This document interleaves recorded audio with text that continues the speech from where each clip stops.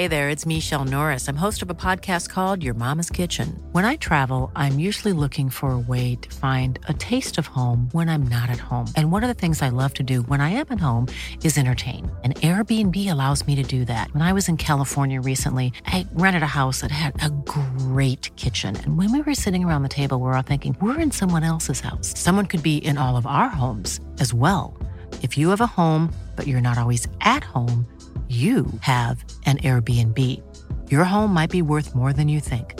Find out how much at airbnb.com/host. Ready to pop the question? The jewelers at BlueNile.com have got sparkle down to a science with beautiful lab-grown diamonds worthy of your most brilliant moments. Their lab-grown diamonds are independently graded and guaranteed identical to natural diamonds, and they're ready to ship to your door. Go to BlueNile.com and use promo code LISTEN to get $50 off your purchase of $500 or more. That's code LISTEN at BlueNile.com for $50 off. BlueNile.com, code LISTEN. Millions of people have lost weight with personalized plans from Noom. Like Evan, who can't stand salads and still lost 50 pounds. Salads generally for most people are the easy button, right? For me, that wasn't an option. I never really was a salad guy. That's just not who I am. But Noom worked for me.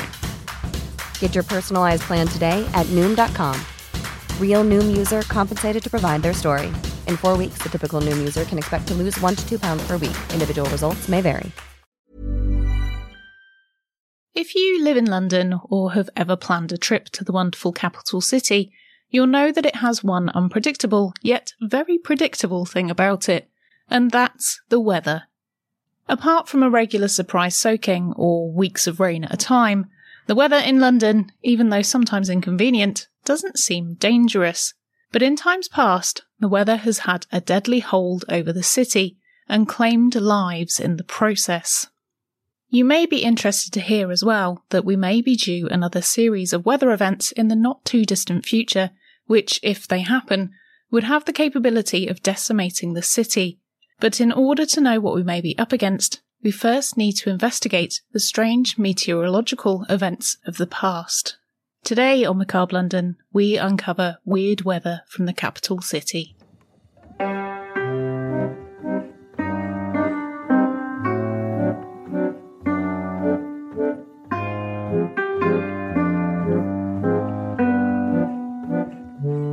You're guaranteed in London to be treated to a vast array of climates during a day, sweating on the tube to then be blasted with freezing cold air as you exit.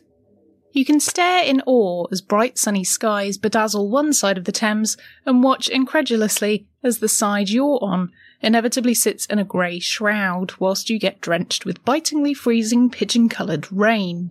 When planning an outfit for the day, it's normal to find yourself donning a raincoat, sunglasses, sandals, and an umbrella that you will always, and I repeat always, leave behind on the bus. Part of the charm of a London day in autumn is not knowing when you step out of your house if you'll arrive the way you looked when you left, or if you'll turn up looking like a rat that's just been treated to a dunking in Joseph Bazalgette's ancient sewers that run beneath the bulk of the city.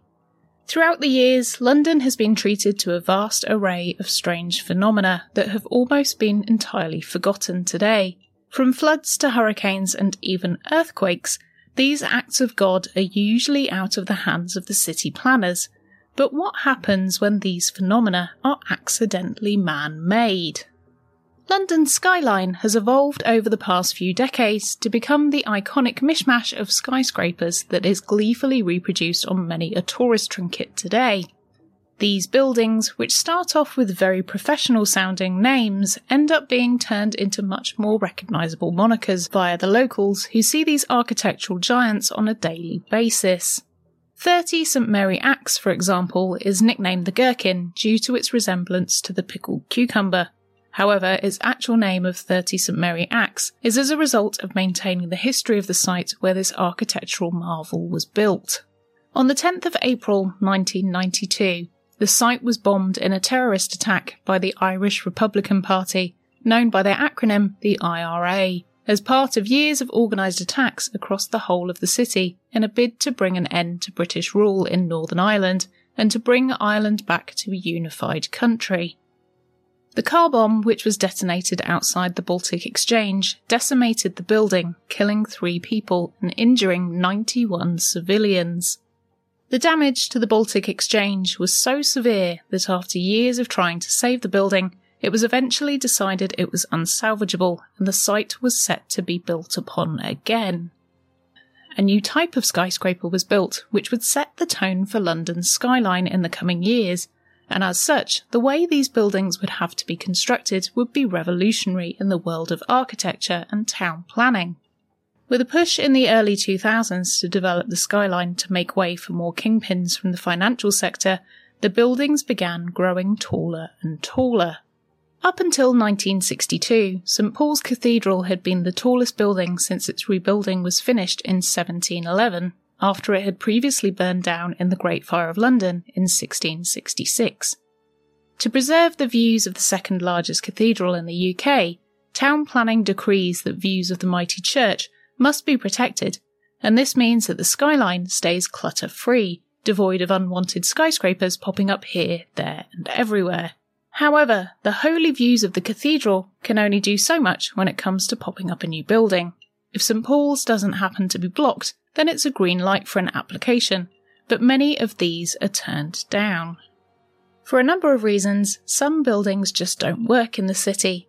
Some would block flight paths, some are questionable in design and would blight the horizon, and others could just cause some major climate issues or add to the issues that have already arisen from the city's 37 skyscrapers that are already part of its landscape.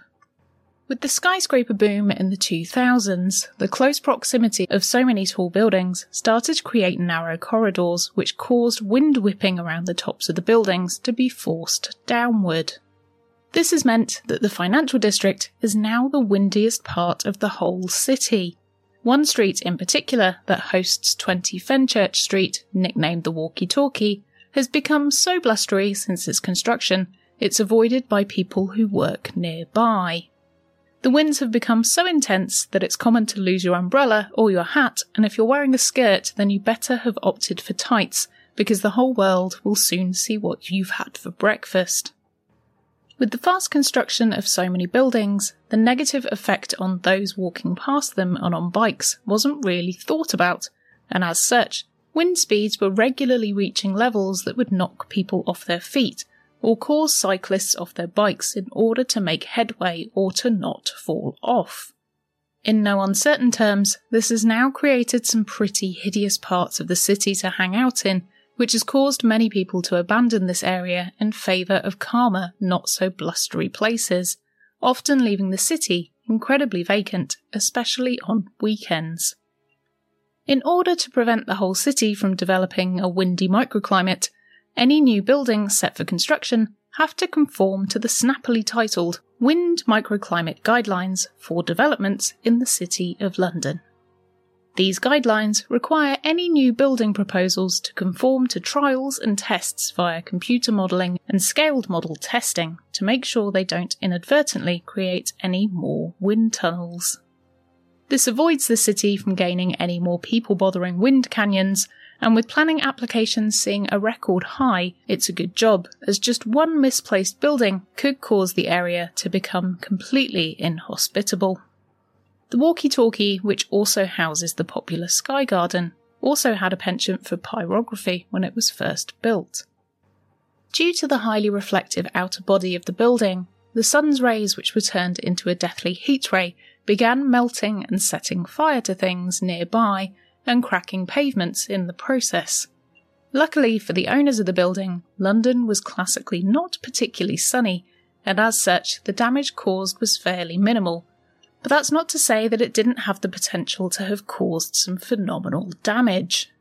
The building managed to melt portions of a car a few streets away, which luckily only did damage to the outside of the vehicle, but if the car had been parked slightly differently that day, the intense heat could have caused the petrol to ignite, which would have made it explode.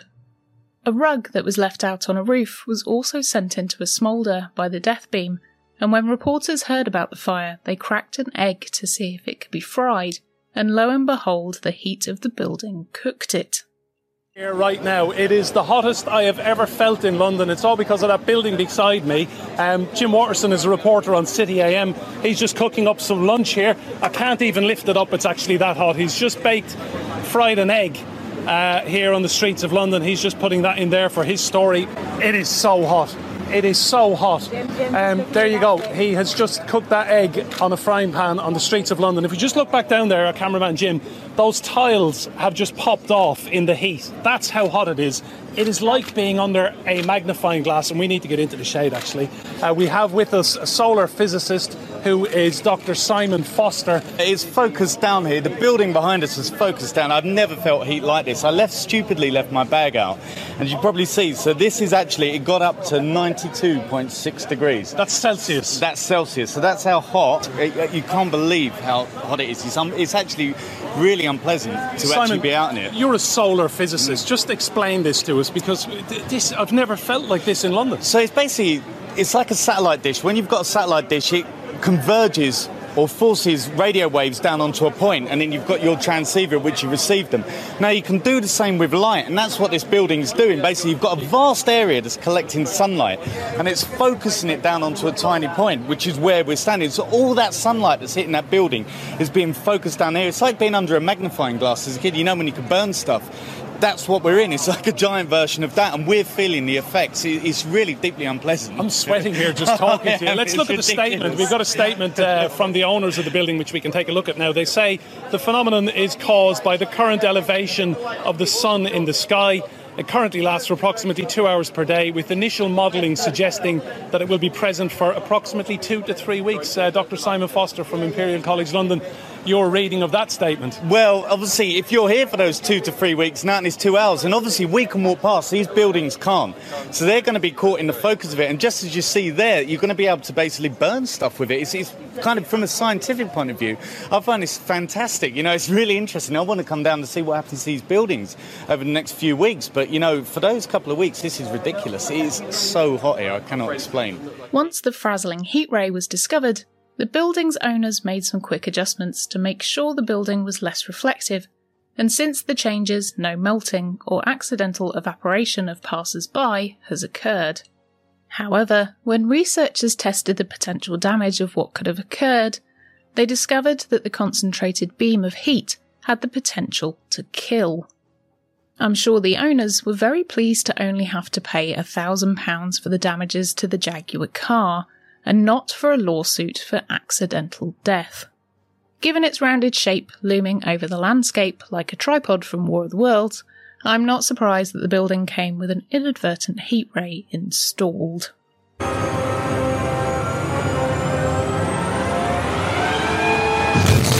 When you look at London's towering skyline today, often bedecked with grey rain-filled clouds, it's easy to mumble that you may soon be drenched. But back in the 1950s, sights of clouds hovering above the city could foretell a very bad time for Londoners, bringing with them conditions which would kill thousands. On the morning of December the 5th, 1952, a thick fog descended upon London. But this was no ordinary fog. It was mixed with the heavy coal smoke that London was producing, and when combined, it created smog. When people got up for work that day, they were treated to a thick blanket of wet air that curtained the whole of the city. As people tried to get on with their lives, as Londoners always will, regardless of what's happening outside, they were met with appalling conditions which forced them back into their homes or saw them turning up to their destination, completely covered in a layer of black dirt. As the weather over that winter had been particularly chilly, people in London, and all over the country for that matter, had been stoking up their fires with coal. This coal smoke, when combined with the fog that rolled in from the Thames, coated the city in unbreathable air.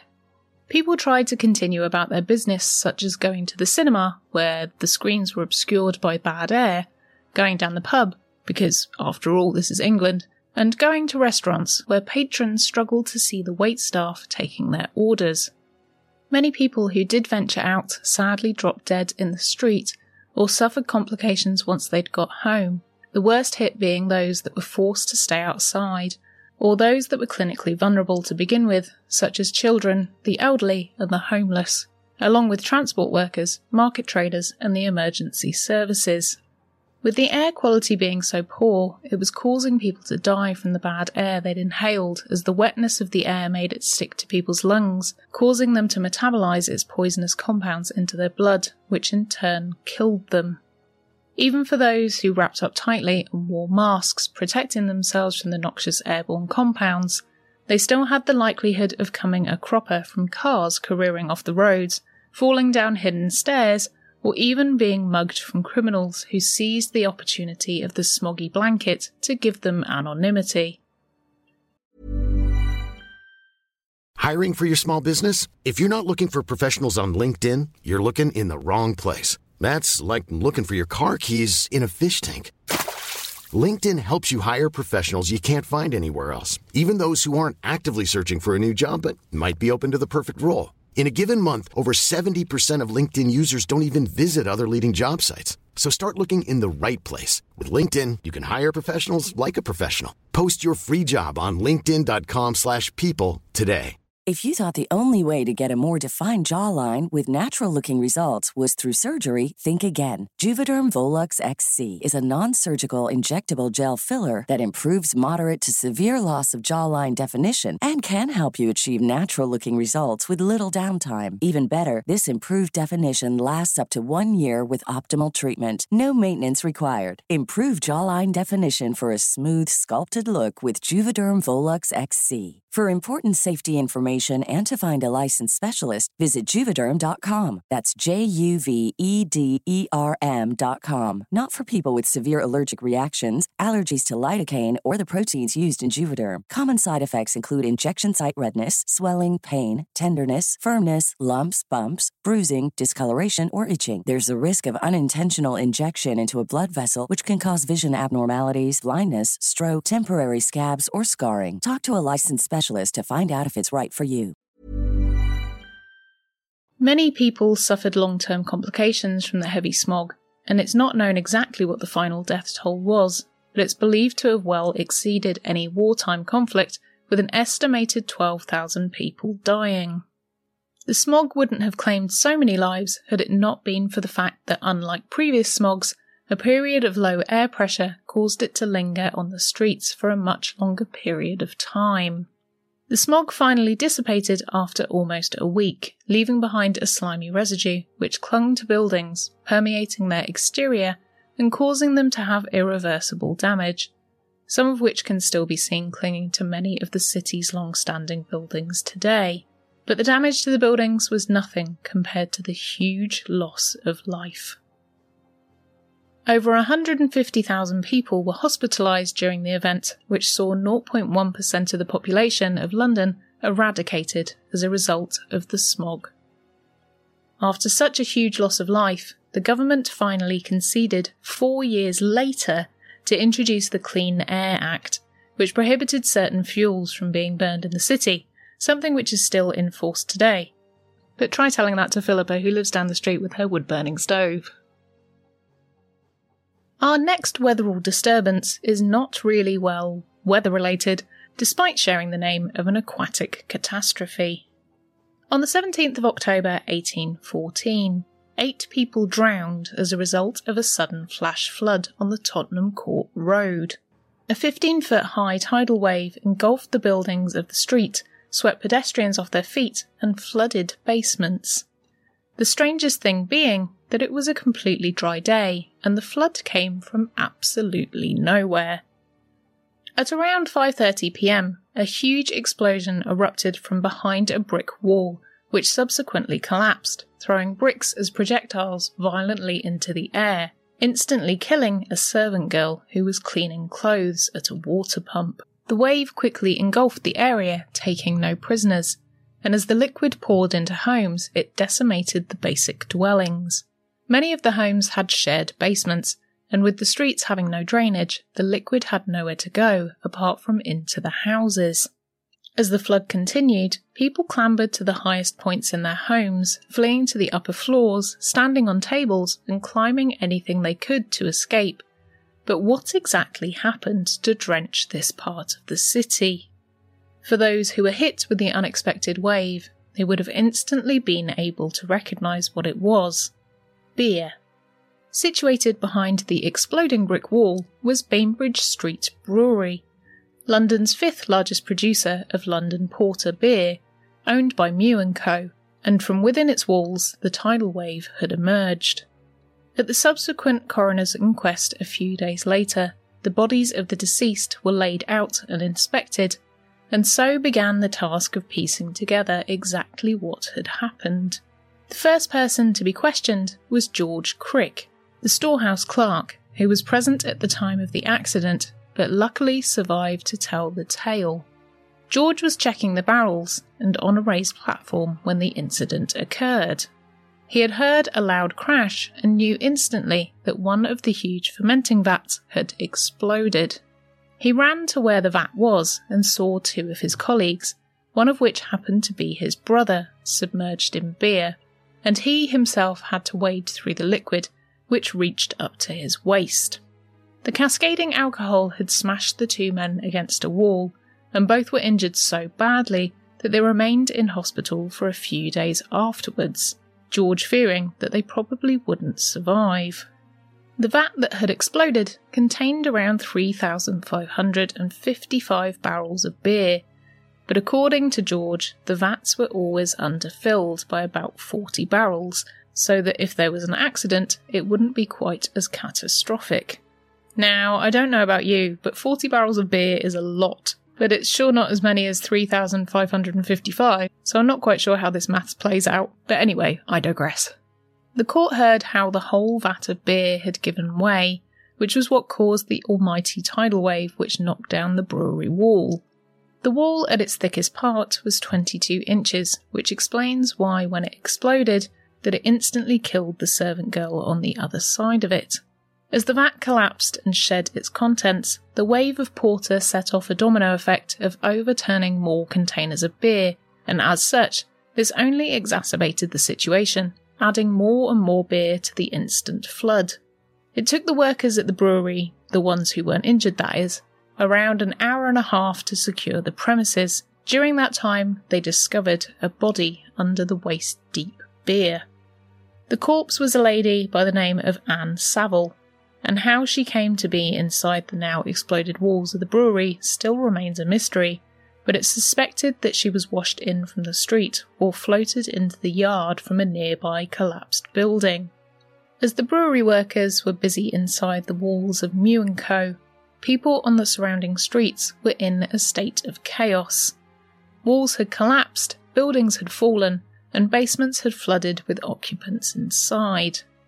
Those who had survived shushed panicking bystanders whilst they listened for cries from trapped victims so they could locate them and dig them out.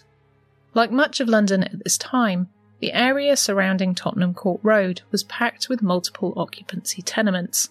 This meant that the houses that were flooded or destroyed would have had many people inside them, but as it was during the day, the male members of these households would have been at work, and the women were at home looking after their children, or just, being women, because the balance of working women to men was highly disproportionate. This was displayed with the fatalities from the event being all women and children. But why exactly did the vat explode that day? George said he'd checked the vat earlier on in the day when he'd noticed that one of the rings which went around the wood had cracked. When reporting this to his manager, he was told to write a note to get it fixed, and to post said note to the man who would come and fix it. He was assured by the manager, however, that the vat would be fine and not cause any further issue. You can see where this is going, can't you? This particular vat had been in operation for 10 years, and the beer that was brewing inside it was around 9 months old. George reported that had this been a fresh batch, he would be concerned, as the fluctuating pressure due to the fermentation process may cause the vat to fluctuate in pressure, which could explode it. But at this stage, the 9-month-old beer should have done all of its fermenting and was just aging. The actual cause for the vat exploding was never completely solved, but it's thought that it was all down to the faulty band or a loose panel that was above the liquid line. But surprisingly, a more definitive cause was never sought. You would think for an accident of this magnitude, the brewery would have had to make sure it wouldn't happen again, but in a time before risk assessments and public liability insurance, the accident was written off as just that, an accident. The brewery workers were criticised for not having run to the aid of the locals who were crushed, drowned or injured during the flood, but the court ruled that they were too busy to attend themselves, as they were far too preoccupied in trying to rescue the rest of the precious beer. In total, the brewery lost between 8,000 and 9,000 barrels of beer, around 2.6 million pints, and the coroner's inquest sided with the brewery, calling the deaths that had happened casual, misfortunate and accidental, allowing the owners, Mew & Co., to walk away scot-free.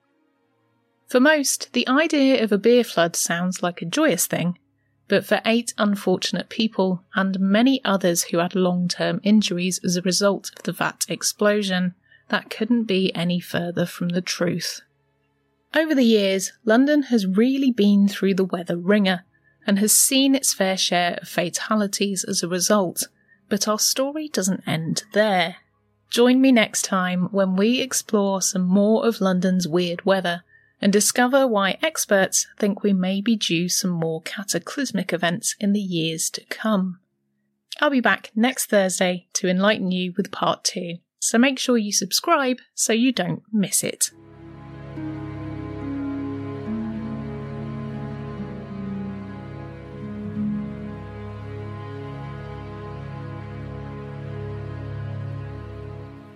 Thank you for joining me for today's episode. Let me know which of those events you'd least like to be part of, or if any of those are new stories to you. And the next time you come to London, or if you live here and it's not lockdown time, then be sure to go to 20 Fenchurch Street to experience the wind tunnel for yourself. It really is pretty scary.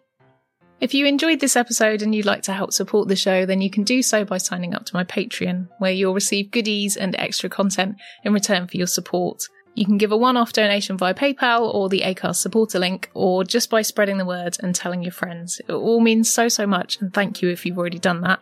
And it's so nice to see more and more people appearing on Patreon and also dropping by my social media to say hi, as it lets me know you want to have more content from me, and it really does help to keep me producing things. Huge thanks goes to our executive Patreon producers, Barry and Sam, and all of our other patrons too. A list of names of which are in the show notes of the podcast and the description on the YouTube video. And I'll put all the links in the show notes of how to donate if you'd like to. Thank you for joining me for another macabre tale from London's past. I've been Nikki Druce, and I'll see you ghouls next time.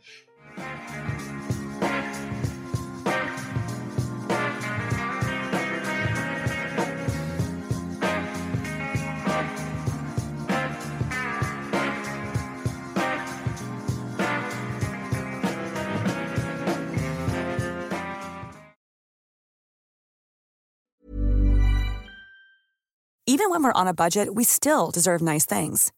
Quince is a place to scoop up stunning high-end goods for 50 to 80% less than similar brands. They have buttery soft cashmere sweaters starting at $50, luxurious Italian leather bags, and so much more. Plus, Quince only works with factories that use safe, ethical, and responsible manufacturing. Get the high-end goods you'll love without the high price tag with Quince.